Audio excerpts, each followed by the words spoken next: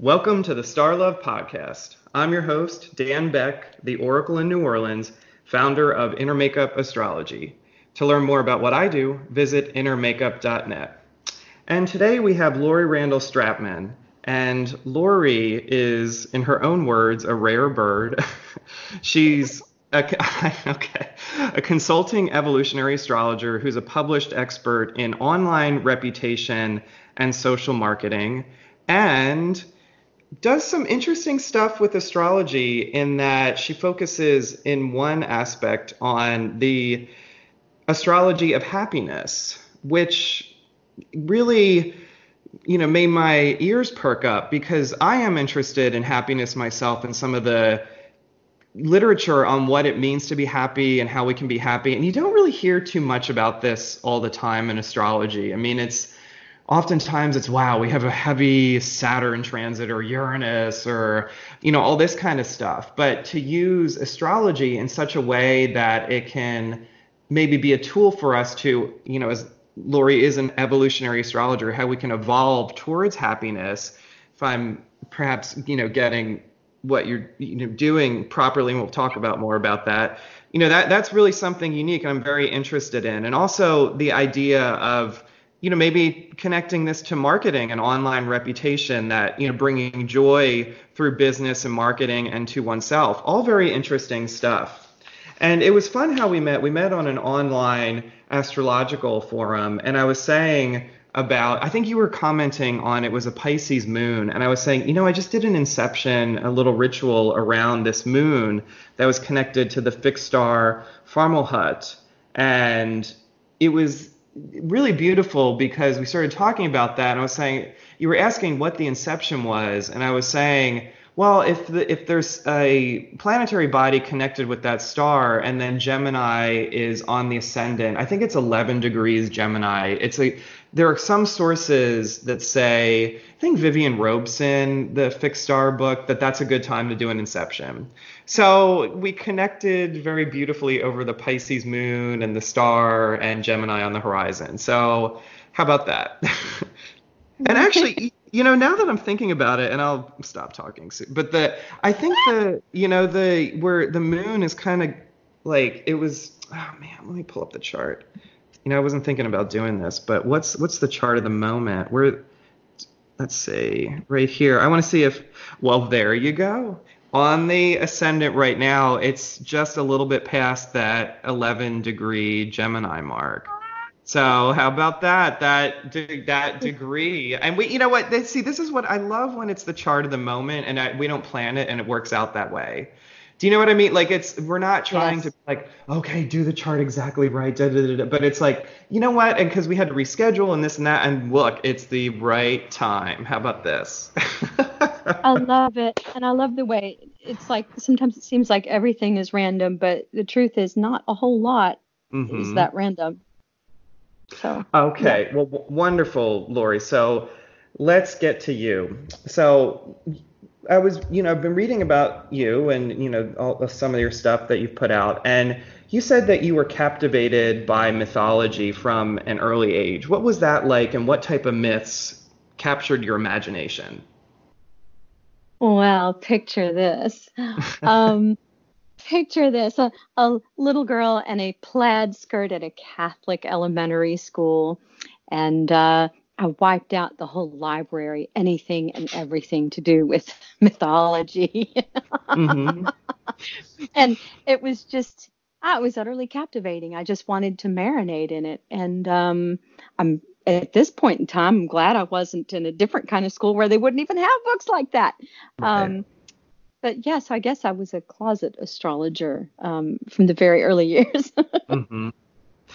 That's interesting because, in Catholicism, you definitely do get the saints, and there is more of the roots that tie back to the Greco-Roman line. So it's, would be natural that those books were there. But were there any myths that really you loved or were attracted to, or you just kind of absorbed anything you could and, or you don't remember too much about it?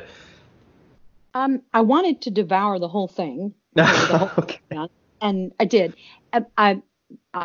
I hate to say this. I really hate to say this. But Prometheus stood out. No, Mm-hmm. no, no, Mm-hmm. no. Yeah. Yeah, it was just, I guess one of the things that really grabbed my attention was the very much, how do I say this? It's just so, especially at this time in human history. Uh, there's some pretty dark and tumultuous stuff that gets talked about in those myths, and Mm-hmm. it gets confronted pretty directly. And yeah, yeah, it was and I have my midheaven is at 24 of Scorpio, so like I'm calibrated to just dive right in and Mm. yeah, just to kind of, I'm always looking for things at the deepest level. That's so interesting because this is why I love these interviews always, because it unleashes something, and that for people to remember. Let's ruminate slightly on the myth of Prometheus. So Prometheus was the one who gave fire to mankind. So it was this idea of unleashing a great force or power for human beings to take some power back from the gods and not be so submissive. So it was a huge moment in mythological history and human history when we were able to receive fire. And in modern times, Prometheus is most closely related to the planet Uranus, which can indicate really massive, cataclysmic, surprising change and even revolution. So, do you think there was something about being attracted to Prometheus that was yourself or part of your own nature? You are amazing, Dan. I had Oh, come never on. connected this before. No, I never questioned it. I was like, yeah, I just didn't, I never looked at this. My ascendant is at 0 degrees of Aquarius, which it's, Mm, ruled by Saturn and Uranus. hmm. And it's, yeah, so yeah, very much so. And my, my Uranus placement is conjunct with Pluto. Mm, So mm, mm. yeah, no wonder. No wonder. I was like, oh, okay, Yeah. everything makes sense. Mhm. So Yeah. that okay, so just for people, because there's a whole wide range of people who listen, which is great, but just even to regardless of the level, to ruminate again, to resonate with Uranus. So Uranus, so if you have Aquarius, and this is for anybody, if you have Aquarius on your ascendant, Uranus and Saturn are going to rule your chart depending on how you do it. But this planet and the myth of Prometheus actually then oversees your chart. So that really is something, a beautiful synchronicity that's emerged right now. Yes, exactly. And it's at 0 degrees, which is a super hefty dose of it. Hmm. Just in plain speak, it's like, a big dose of it. Hmm. Um, and so the happy news, remembering about Prometheus, because the idea of getting one's heart eaten out every day or liver eaten out every day Hmm. is not a fun one. Um, but in the end, Chiron, the wounded healer, Hmm. Chiron, actually exchanges his immortality. He gives it to Prometheus. And so he becomes a constellation. So he's Hmm. out of his everlasting pain, but there is redemption there. Chiron. And so it's interesting to me that right now, for the next several years, Chiron is in Aries. So, and Hmm. for everybody collectively and individually, there's this healing, uh, our ideas about masculinity, pioneering, um, starting new things. Like, yeah. Well, and this is very interesting because, and I hadn't really thought about it in this way because obviously, we all of us astrologers knew Chiron had moved into Aries, but in a way, Uranus was actually in Aries prior to moving into Taurus. I guess it was a couple years ago. So in a way, Uranus, I guess, paved the way for Chiron. So Uranus did maybe some of the revolutionary disruptive work in Aries to maybe have that kind of masculine energy disrupted or changed in a big surprising way. But then Chiron came in and, then followed the path. How might you interpret that? This idea of, pioneering masculinity being disrupted, but then Chiron maybe coming in. Well, I guess that's what you're saying. Chiron coming in and maybe healing that. And then Chiron also gets into, he was a teacher, so it like kind of going for the impossible, being a centaur and, shooting those arrows really far. So this idea of disrupted masculinity, but then taking that change and then going really far with it. What do you think about that? I think you, mister, are really intuitive. I've got my Jupiter, Mercury, and Sun in Aries. Wow. Yeah. So, and that has been the pattern, and it's this coming out with Saturn on the ascendant. So, there's been a huge coming out that's in the works. And for anybody at any understanding of appreciation of astrology, when you have these slow moving planets cross over your ascendant, it's kind of like they're finishing up old business in the 12th house and breaking up things, and things are dissolving. And then it's this new start. You're redefining yourself. And this year, we're all collectively and individually in the process of the beginnings of a 36-year cycle because of the huge Saturn-Pluto conjunction in Capricorn that we're still very, very much feeling and will be feeling all year. So it's really good for all of us to be thinking about what kind of patterns are we laying down for ourselves for the next 36 years. And it's, Yeah, it's just so people understand what you're saying. So you have this, so we're talking about the macro societal, but there's also the micro, even what's happening, as you say, in your chart. And there's that, basically what happened at the time of this recording, Saturn just moved onto Lori's ascendant. So it's what has dissolved, and it's sort of a new, almost physical, personal start in a way, or some sort of activation through Saturn moving there. But just to also to try to reiterate what you were saying, what do you think, because a lot people who know astrology are going to understand what we're saying, but can you break it down into more simple terms for, okay, you're talking about these longer cycles, and what are the foundations that we're laying right now? Yeah, I'd love to. And I'm going to throw in that whole happiness depth psychology. It's research from PhDs. But the deal is that on January 12th, it was exact. Saturn and Pluto came together in the sign of Capricorn. And so right now, and through this year, we're going to be feeling, and you can see it in the news, authority, structures. There's things that are not working, are being revealed.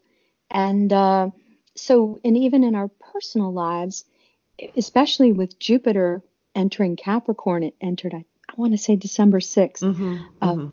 And it's just a magnificent time because all the old stuff that wasn't working, it's kind of like closing your closet. And if you go through your closet, sometimes there might be something that you like. There's nothing wrong with it. It's 5 years old. It doesn't have any stains, but it's kind of like, or it just doesn't even like, and it's like it's time. It's probably time to go through the metaphorical closets and like, yep, this is working, this isn't, and to really create an idea for how the way you want the rest of your life, or at least the next 36 years of it, to build new foundations, because the old stuff is slipping away. And that can sound, but the truth is that when we take positive action, it's like, okay, fine. What do I want to build? And to dream. And the thing that you and I connected on, Dan, was I commented about how, especially with the moon in Pisces, that we're dreaming a new world into being if we choose. It's an invitation. Because, we can huddle up and Netflix binge, which I'm a big fan of, but not all the time. Yeah, I love it. Yeah, I'm not going to lie. But it's glass of wine, popcorn, I'm down.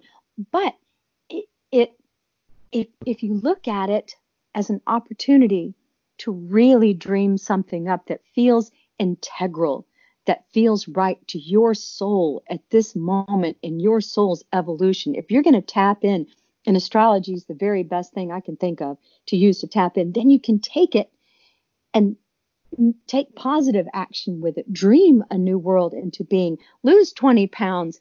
Get a new look. Do a new business model. Do something new. It's like we're all collectively in this womb, as it were. Except we get to have some say about the DNA and how it's going to be. We have the power to dream a new world into being, and that's my fervent hope and desire. And we've got all the big planets, all the slow moving planets rooting for us because they're in Capricorn. And, right. And Saturn is just now kind of tickling its way into Aquarius, but won't be there fully until the winter solstice. But like, these are exciting times to create. And it's like, we have to, a TV moment. I watched House of Cards, Kevin Spacey, and he played this incredibly corrupt president. He's so good at it. So good. And I remember this one moment, and he looks over and he goes, if you don't like the way the table's set, overturn the table. Right. It's like, right. The planets have all done that. And it's like, okay, let's set the table the way we want it. Yeah, this is interesting. So we connected over some of that Piscean energy, which for even on a simplistic level, Pisces is dreamy, it's mystical, and it's enchanting. And actually, the planet Neptune is in its domicile of Pisces. So there is really uniquely from several hundred years this kind of energy of dreaminess that can be accessed. I wanted to make a simple point on that. But let's go back to the beginning. So you were really, right away you were interested in mythology and you started looking at charts. And then you were also as you moved into adulthood, you were working in a Christian ministry. Could you describe a little bit of that? What? I'm not trying to be funny. Oh, my shameful tale. No, just kidding. So, yeah. So I got married, I had children, I was brought up in a religious home, and I married a religious guy, and it's like, oh, hell, I'll go down the rabbit hole. And I did. And it was a really interesting experience that taught me a lot. And through that experience, because I ended up going to, churches that were more fun, for one thing. And we did all this spiritual stuff. And because having been brought up Catholic, and my mom's Italian Catholic, so there's an extra layer of mysticism there. And so the mystical side of it just was like, hello. And I do have 3 planets in Pisces. So there's all the draw and the allure of the mystical and the spiritual. And it's like, that's just, it's in my DNA. And so I got to, we called it prophecy, but basically it's tapping into intuition and, ideally from the divine, and really learning how to filter. I've read for hundreds and hundreds of people and really got to work with people who were incredibly skilled, just lovely, lovely people, many of them, and really got to refine things and do, like, with dream interpretation and just intuition. And it really, usually within 3 minutes, I mean, we had lines of people, and we'd read from something in their past that nobody could know, something in the present, something that was ringing a bell for the future. Boom, boom, boom, boom, boom. I mean, people would come back and they'd say, oh my God, you called it about this. And so you hit the nail on the head. And I just got to practice a lot. And that was the greatest takeaway. The other was that organized religion's not for me. But, aren't we all a little suspicious of authority structures? But yeah, it was, I'm very grateful for that aspect of it. And with all the planets making a grand slam through my 12th house, which for people unfamiliar with astrology, and everybody has we've got 12 houses, and everything makes its rounds through our charts. And that's the place where it's a letting go place. Mm-hmm. Mm-hmm. Where I got to let go of a lot of harshness, both internally and externally. I just got to let go of a lot that needed letting go of. So, yeah. Wow. So, wow. So you have this background, and at some point you came out with your astrology. I mean, we even were just talking about the closet earlier, as far as what maybe needs to get decluttered, but coming out of the closet, how did that happen, and what was that like? Well, for a while, anything spiritual, I was like, no way, no how. I went to, I went and got my first degrees in theology, and I was like, yeah, that used to be my shameful little secret too. And I know, right? It's like, we choose what we're ashamed about, and it's totally possible. So I got a degree in communications and pursued that full stop. That's where the reputation management comes in. I was like, you know what? We're going all critical thinking. This mystical stuff will kill you. No. So it was a slow wooing with spirit. It was very slow wooing. It's like, okay, all right. Because I would know things and I would have dreams and they'd come to pass. And it's like, oh, dang it. But so coming out as an astrologer happened. I did happen to be, so a crisis moment kind of nudged me into it. I had been looking at it and studying it, and enjoying it very privately. And I was in Las Vegas during the massacre. Yeah. And I was supposed to be in the Mandalay Bay meeting some friends for dinner. And instead, my husband and I went to this little pubby place in the shops at Mandalay Bay. Anyway, short story is I kept getting these profound nudges, even physical nudges. I know this sounds spooky, but at one point it felt like two hands were on my shoes, squishing my feet and making them hurt. I was wearing these really cute boots. And it's like, and that's physical stuff doesn't happen to me like that. I mean, I don't, that's a new one for me. And I just kept feeling like, get to your room. And I'm like, oh, but I'm having a good time, and get to your room. Oh, God. Well, all right. So I get to my room, and on the elevator, just as the elevator's closing to take it up to the 23rd floor, at the Luxor, right across the street from the concert, I just get this nudge to look to see if anybody else would want to get on the elevator. And the lobby was dead at that time. I mean, there was just, everybody was at the concert across the way, really quiet. It was a Sunday night. And I can just barely see this couple, and they're running hard. I'm like, you want me to hold the elevator for you? They're like, yes. Oh my God. Yes, please. Yes. Thank you. Oh my God. Yes. Okay. So I hold the elevator, and these people were blood splattered. They had just run from it, and it was still going on. And, so that whole night being on lockdown, having the elevators right there, we could see the shooter's window from Mandalay, from our room. So it was bad. But I had to, after that, it shook me up in profound levels. And it was like, I really need to study happiness psychology. And the other thing is to really, really, really do what it is that my soul came here to do. And there's just not a lot of time to fiddle around, honestly.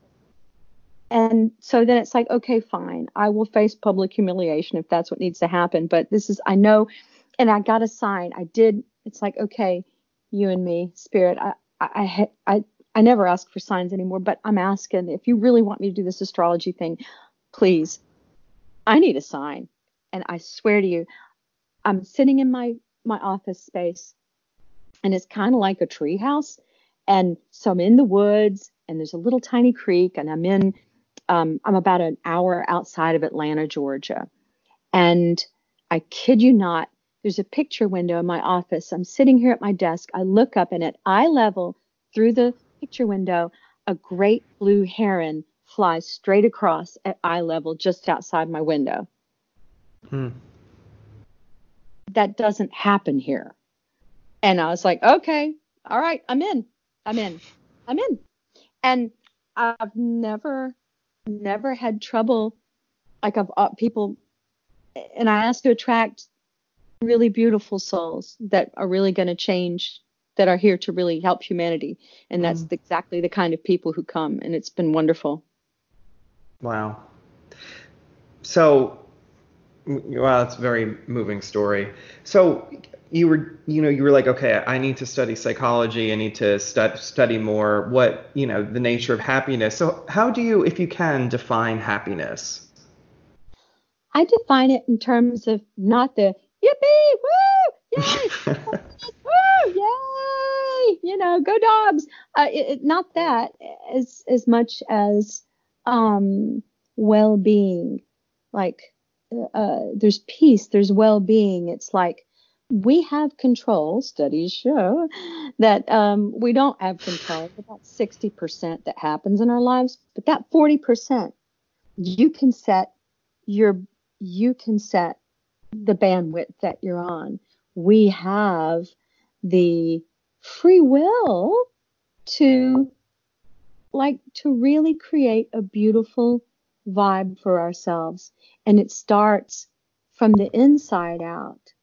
And taking positive action is the biggest soundbite takeaway with depth psychology, is taking positive action, getting out of our heads, and maybe taking the voice of the critic and like, I see you, and maybe just turning the volume dial down just a little bit, and then taking positive action. And that just undoes all kinds of kinks and twists and knots, and it's a mind blower.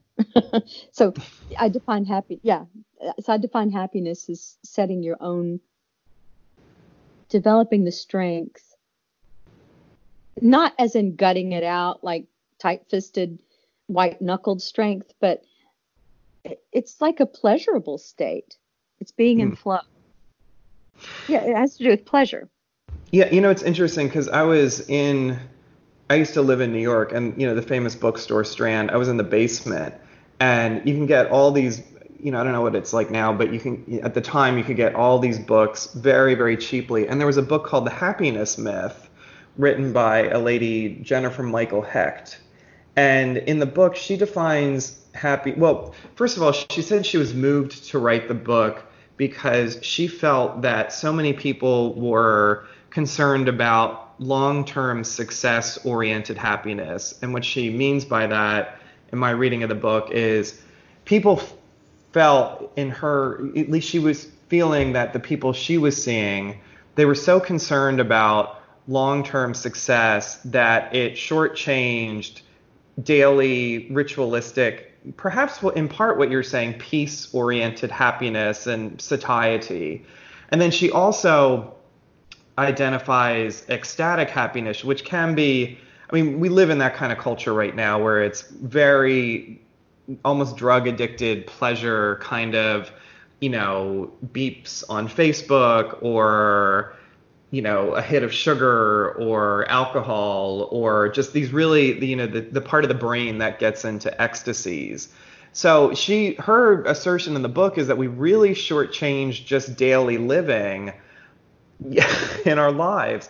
So I wonder if you could maybe talk about that a little bit, and what are some, we're doing this podcast right here, what are some simple things people can do to achieve that kind of more perhaps reasonable happiness? Yes. And especially in the context of now, and I almost think of the writer Raymond Carver, because he always used to have these stories where people would get like stuck in a house, or they would go to a house in the forest hoping to solve their problems, and it would just magnify them. And I think that's what's happening at the time of this recording with coronavirus. People are at home, so they're having to really confront on a daily, moment-to-moment level what their lives are in some sense. But, basically the question is, what are your thoughts on sort of daily happiness, and what can people do just on a simple practical level to achieve that kind of happiness?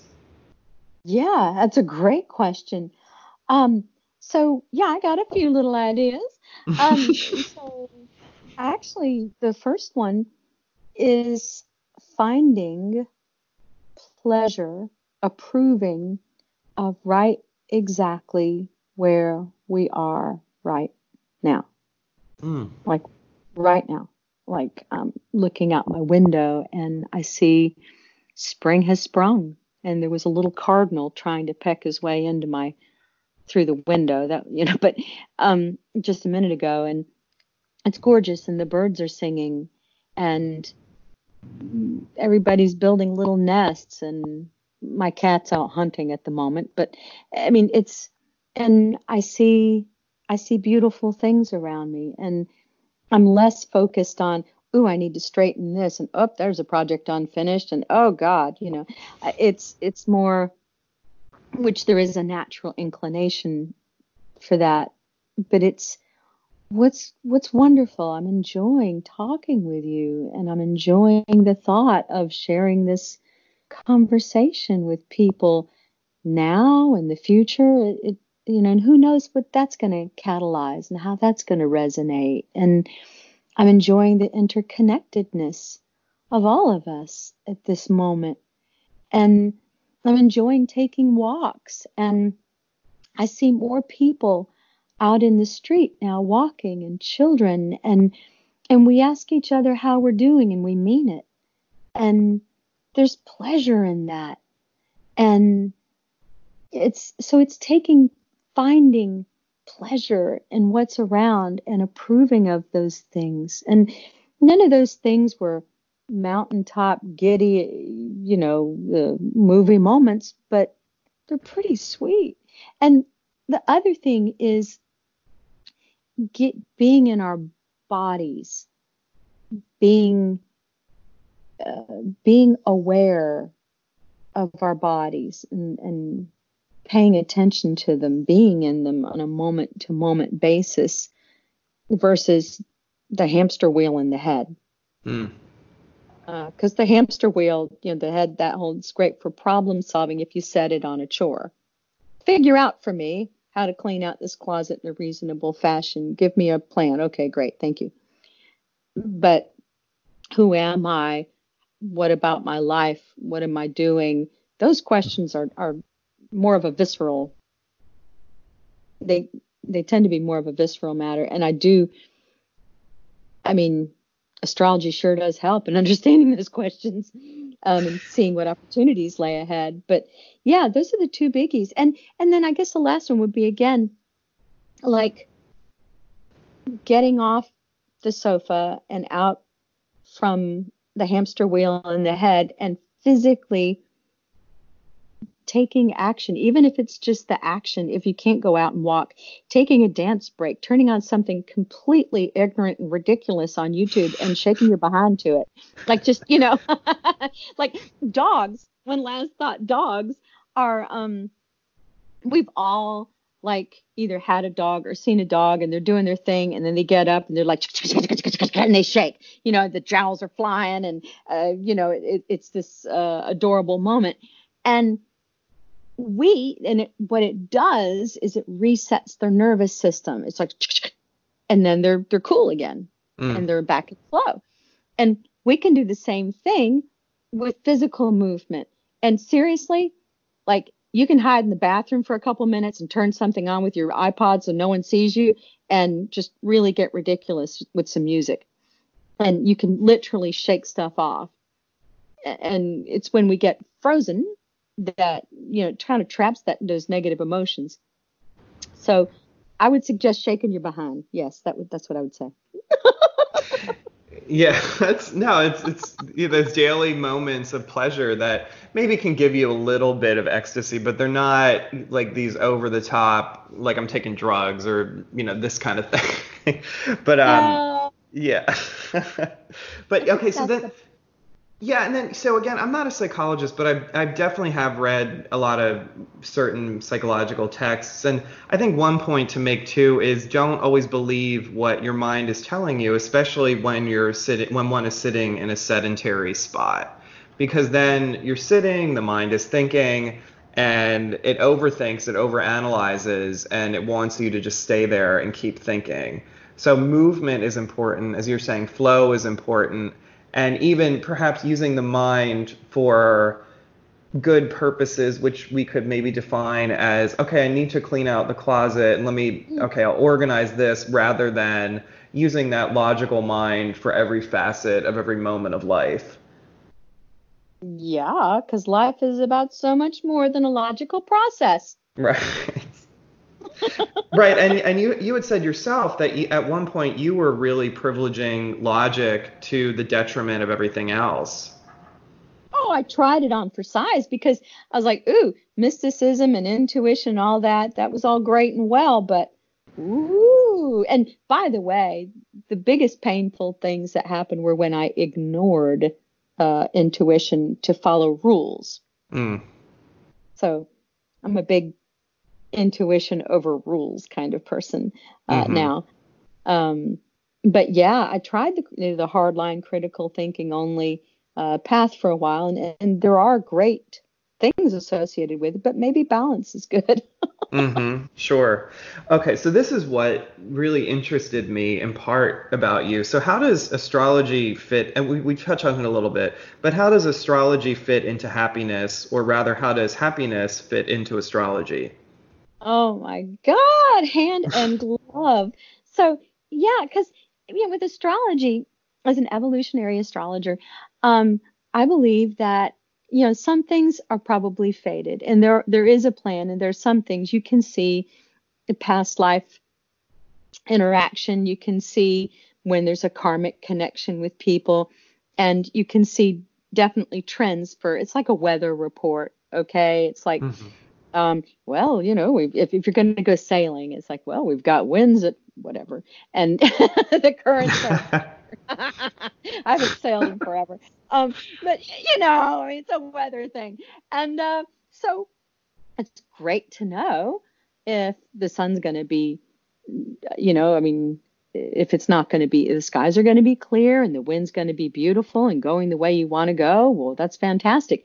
It's also good to know if there's going to be a squall and maybe it's not time to go just yet, or maybe you can tack and work your way through it. I guess what I'm saying is, with evolutionary astrology, some things are fated. Most of it's free will. Mm. And so we get to decide. It's like, well, it's like sheet music. There's this, I heard someone say this one time, and it resonates so beautifully for me. It's like your chart is like sheet music, and you can play it with a washboard and a kazoo, or you could play it like the London Philharmonic, and it's your choice. How are you going to play it? And to me, happiness psychology, that depth psychology, really gives a lot of, it's like, okay, so you've got this opportunity here, or you have this challenge here, and it really can just beautifully influence how you use that energy to best effect in the most benevolent, creative, beautiful ways, in the most healing ways. Mm. And I find that incredibly exciting, because how boring would it be? It's like, well, okay, you've got this coming up and that. Oh, you're going to get a divorce at 31. Yeah, I see. Things with your mom aren't hot, are they? Yeah, it's like, okay, what did that do for me? Not much. But if there's an opportunity to do this or to move in this direction, you would, like with someone's North Node placement. Oh, I just love it. And it just helps people to find their true north and what would feel good to them and where their soul wants to go anyway. And by taking positive action, positive practical action toward getting there, it's just this wonderful feeling. It's when you feel like you're in flow. So did I do Yeah, an okay absolutely. job? No, I think it's wonderful, and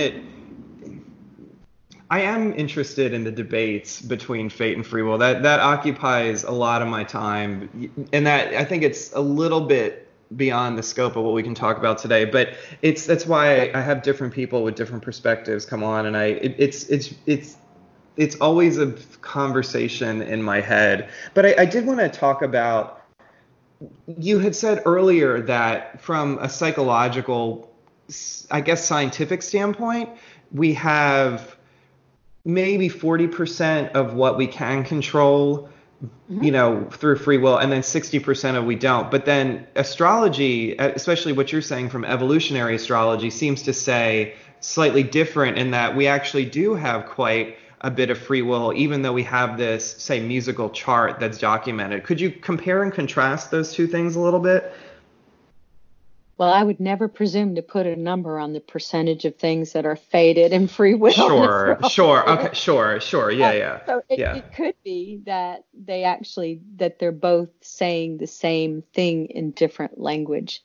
Maybe they're arriving at the same truth. To me, it seems like maybe they're arriving at the same truth just through a different process, like with different methods of astrology. At the end of the day, they all get there. It's just, how are you expressing it? Okay. So this is something I think we, in a roundabout way, touched on earlier, but a lot of times people go for ecstatic happiness. And I see this, at least I think as it's being revealed in this conversation, a couple ways. One is, wow, I'm going to reach the mountaintop and do everything that I need to do to reach Olympus or, whatever. And then, so that's one kind of, and that idea can govern years and years and years. And the other one just is, hey, I'm going to really get high on something like it's a drug or, and I think they're interrelated. But is there a place for feeling blue? I think of the old standard, I've got a right to sing the blues. I mean, what can, because there's so much emphasis. Is there, we talk about happiness so much, and obviously that's great. But what about feeling blue? What can feeling blue tell us, or how do you approach, when you're down? Well, I think there's absolutely a place for the blues, for anger, for indignation, for everything under that heading. I mean, it's all, we have all these emotions, and they're all legitimate. And I'm so glad you brought that up, because judging an emotion, oh, that's not a pretty emotion. Oh, I won't feel it. I mean, I think that kind of gave rise to the Valium, the moms on Valium, Mommy's Little Helper, back in the feminine mystique days. It's, I mean, golly, it's, it's hogwash. So there's this whole spectrum of human emotion and experience. The trick is to not stay stuck in the and to move through it, and by taking positive action and being in your body and finding things around you that feel good, like just greeting people in the street when I'm walking. The birds are out building homes, little starter homes, like that's just charming. And I can take delight in that. I can take delight in connecting with people, like much as we are now. It's like all these friends all over, and it feels wonderful. And and so, yes, I'll read the headlines, and then okay, and then well, first of all, it's not letting myself get to the so much, but there's a place for rage, indignation, grief, and really, I suggest, what I have gotten from the literature and experience personally is getting it physical. Like, even if it's like setting aside for the next 20 minutes, I'm going to really feel how I feel about this situation. I'm going to wail on that pillow, and I'm going to put on headphones, and I'm going to sing out loud or scream or do whatever it takes. I'm keeping it all G-rated for your show. Do whatever it takes to feel it, express it, and get it out of your system so you're not carrying it in your body. And that's the trick, because it's the staying in it that's so toxic. Hmm. It's the campground. Exactly what you said about being sedentary and just like being still and letting the hamster wheel of the head churn on why this is so horrible, whatever it is. And that's when it gets overboard.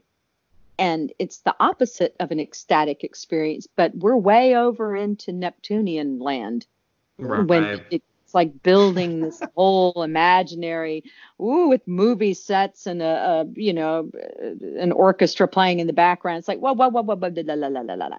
What would it be like if you took 20 minutes and thrashed or demolished a pillow or broke old crappy dishes you didn't want, and what would it be like if you just got it out and then you go, and then it's like you feel lightened. You literally, your body, it recalibrates something, and then you do something pleasurable so that you're recalibrating, like the dog doing the and you're like, Right. oh, oof, okay, better.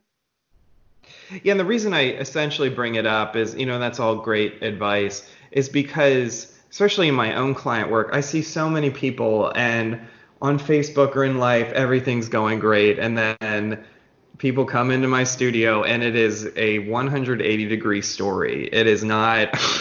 And oftentimes the story of I'm happy, everything's going well is actually what's causing the problems. So, that it's so, and people maybe not, there's another part of their chart that rules over what's kind of expanding publicly to make them look good or what's motivating them. And then I'm like, well, you're not going to win that one because this other part of your chart is stronger, and you want to go with that, and that's going to actually bring you happiness. So it's just, I think that this is my, I'm taking time to try to define happiness here as opposed to what I think it can be spun as, which can actually be very damaging to people. So I think that's brilliant. I think it's brilliant. Because it's like, it's a lie.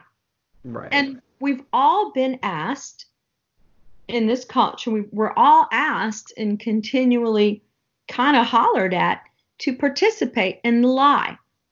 And it's like, yes, my pants fit great today. And, I'm having a wonderful hair. Look, I'm a woman. We struggle with these things. And it's like, and so everything in the world is telling us to disapprove of ourselves. And so there's enormous pressure to pretend like things are better than they are. And I mean, for anybody who's looking at those polarized energies going, you know what, it's like, go down the rabbit hole. Just go down, embrace the process, and don't be afraid to look and do a little exploring, cleaning out the closet and looking at what's in there, because you always find treasures and a strength and abilities you never knew you had. But trying to white knuckle it and not really feel or really examine is it's impoverishing. Don't you feel? Yes, and that actually leads me into my next question. And again, a lot of things that really interest me and I'm intrigued about your work is that this actually ties into business. Because I think especially right now, I mean, you don't have to be an astrologer. A lot of businesses this might be one of the most disruptive events in business that and we don't know how long coronavirus will disrupt things, but probably even more so than the 2008 the beginning of the recession, because this is just, it's so disruptive, and it's the phenomena of the black swan. So but then the reason I bring this up, not to pretend like we're the news going on all day, but that that you've actually worked very successfully in marketing. So I'm interested in how you integrate this spiritual, intuitive side with marketing and then business to maybe give people some ideas in their jobs or their businesses how they can, in their own ways use, this kind of stuff to really make a turn when things are very disruptive and insecure. And as you had said, I believe earlier in the interview, things aren't always as secure as they might seem. But that using this kind of intuition and happiness in the face of things that are cataclysmic and dark and not easy to deal with. Well, the way I work with it is, and I'll just say real briefly, a few weeks ago, I had a dream, and it was one of those dreams like when I sit down and pay attention and take notes and call a few people and go, what? It's one of those. And now is the time. There's going to be a whole new wave, a huge wave of people figuring out how to digitize what they do, what they love to do. And there are going to be changes in what people do. And so the way I use this is I like to consult with people deeply. I like to, I'm launching a 3 months to launch personal consulting program where it's like, okay, I'm an accountant. Some things are not some things will weather well, some won't. Actually, accountants will do well. But, and working with somebody to look at their north node, which is like your true north, as you know. Mm-hmm. But for people who aren't aware, it's like, what sign is it in? What house is it in? What makes your heart feel full and just, you feel really right when you're doing it. And you're part of fortune, which is another Arabic part. Basically, it's where stuff comes together and points in a direction. Mm-hmm. And it's like you would do well doing that. And to look at somebody's chart personally and just say, okay, what challenges do you have here? What opportunities are here? What would feel sensational and make you money? And go, and then shape something around that. And then comes the practical strategy, all the critical thinking. It's like, so here's the objective. Yay. Does this feel terrific? Does it feel good? If so, yay. Or shape and refine until it's like, oh God, that feels so good. That's what I want. And there's that clarity. And then once clarity is achieved, then it's a practical game plan for giving somebody the visibility they need online to show up and the structure to deliver what it is that they want to offer in a way that's mutually satisfying for them and the people that they're serving. So that it's the enchilada. It's taking it from the intuition and the astrology and then taking it to something very practical and technical. And it's like, this is how you do it, and holding their hand, because for a lot of people, this is scary territory. It's like, oh my God, I've been with X company. And, especially for people who are approaching midlife, it's like, you know what? Ooh, we knew there wasn't going to be a gold watch and a pension, most of us, but now it's like, this is a new proposition. Mm-hmm. And, so yeah, it's creating something that's sustainable. And this year, creating that new pattern for the next 36 years, it really is an optimal time to start something new that can be done virtually. I've been working it's real work, but I've been working digitally for 11 years. Mm-hmm. So it just feels natural. Mm-hmm. But so that's what I do, and that's what I'm offering right now.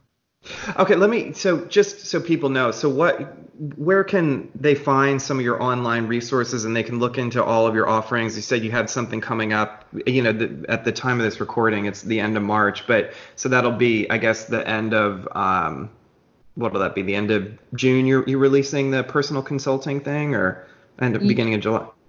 Yeah, I'm probably releasing it late August, but it might take me a little bit longer. It'll be with a new moon, of course. Okay. Of course. But and I've just made it easy. This is a site that's a hub for the reputation alchemy, the astrology of happiness. This is a hub, and it's really easy It's Lori, Lori .consulting. Oh, that is easy. Thank you. Yeah, they have these new domains now. It's like, whoa, alrighty then.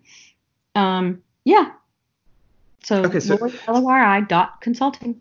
and what's your website, and also, maybe some social media stuff you got going on? Where can people find you with that? If you look me up, Lori Randall, Randall, Stradtman. Okay, here's the weird one. If you just do STR after Lori Randall, my name will just fly up, and you'll see the Right. Reputation book and all these interviews with Forbes and Kiplinger's and like Okay. Consumer Reports. You'll see it all there.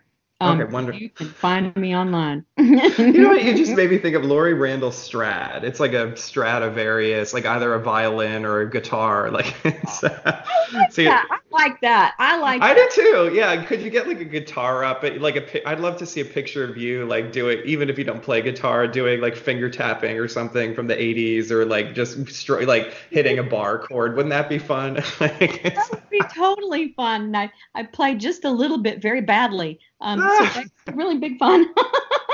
I know. This is like this happen. I would love the visions of what I want to see from people, and very fun. Okay, so we're running a little bit short on time, but I think one thing to have a little bit of fun, but a little bit serious. Maybe the serious first. So you talk about bringing. Okay, this was a quote from St. Thomas. If you bring forth what is within. If you bring forth what is within, what you bring forth will save you. If you don't bring forth what is within will destroy you. And I also think of Marsilio Ficino, one of the intellectual drivers of the Renaissance. The heavens are entirely within.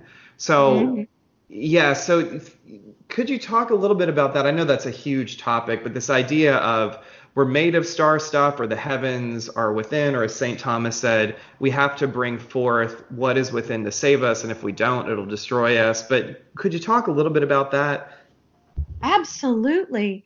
God, those are perfectly well chosen quotes. I mean, that's like where my heart beats. And that's the thing. And Brené Brown has one. She's like, basically in midlife, life takes you by the shoulders and says, I'm not kidding. And that's so kind of on a dark note, but yeah, it's like we've got our souls have an agenda this lifetime. And if we're just off humming and sticking our fingers in our ears and closing our eyes, that's not going to be fun. And it could involve some really serious escapist behavior, and just some, especially as people turn 40, like things just kind of come crashing down around. They're like, is that all there is? Is that all there is? And it's like, well, if you take take your fingers out of your ears, and I don't mean to sound ugly, but like there is that music inside. There's that music that, and it's like, and the more you just go ahead and say, oh, hell with it. I'm just going to do me, and I'm going to respond to what I love, and I'm going to go toward what makes me feel energized and alive. And when you feel that life force moving through you, that's when you know that that's the music. And when you just go with that, regardless of what any critics might have to say about it, it's just such an enlivening, powerful experience. It beats anything. And that's what I would say. Wonderful. And this is more of a fun thing, I think, although it could be very profound depending on what makes happen with it. How is Friday the 13th actually a lucky day?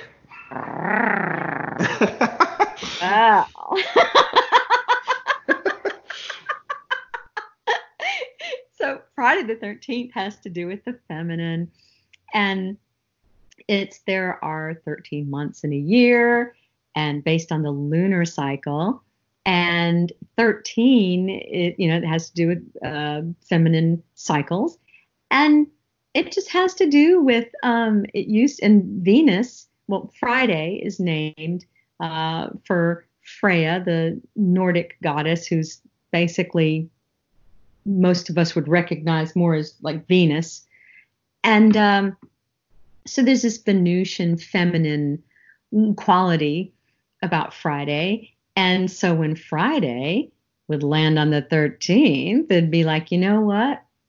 The most fruitful thing we could do here would be the most fertile thing would be to like go out into the field, especially if it's in springtime, and enact the rites of spring. Mm-hmm. Which I can, right. Yeah. So yeah, it's a celebration. It's a celebration of fertility, receptivity, all those beautiful feminine things. That's all. Okay, wonderful. Oh, sorry. But yeah, wonderful. And I was reading too. You had written something that there are buried treasures in a chart, and I guess you talked about that a little bit, the North Node and part of fortune. But is there anywhere you look for, just for for people who know a little bit about astrology? You know what? I have found this out of hundreds of readings. This is really the buried treasure in a chart. I mean, when I think of buried treasure, I think of the fourth house. Because oftentimes there can be buried treasure there, especially for people who do horary charts or charts that are really of the moment. But where do you find some buried treasure in the chart? Well, I'll tell you, for me, the first thing I look at is the North Node. Right. And it's like, for me, that's the plumb line, the tuning fork. And looking at where it's been, the South Node, and kind of drawing from that. And kind of some ideas about the life before. And then, the trajectory. What trajectory are we on? Okay, what tools do we have? What obstacles do we have? To me, for me, the way I read, it's the plumb line. Yeah. So as far as buried treasures go, I don't know. I'm just so honed in on that. I'm so all about the soul's evolution and what you really come here to. Let's do it. What might be blocking, what might be moving you along that you could tap into. And, like if you were surfing, where are the better waves? Oh, okay. Right. Yeah. Oh, that's wonderful. Well, is there anything else you wanted to say? Well, yeah, I want to thank you, Dan, for all the work that you put into this podcast and your extraordinary ability to interview, to intuit, and then just you've got that wonderful balance of the intuition and the critical thinking and the research. I'm really excited, and I want to thank you on a personal note for this whole Prometheus thing you fished out. Well, it's funny where I got that because I just finished, and I recommend this book, Circe.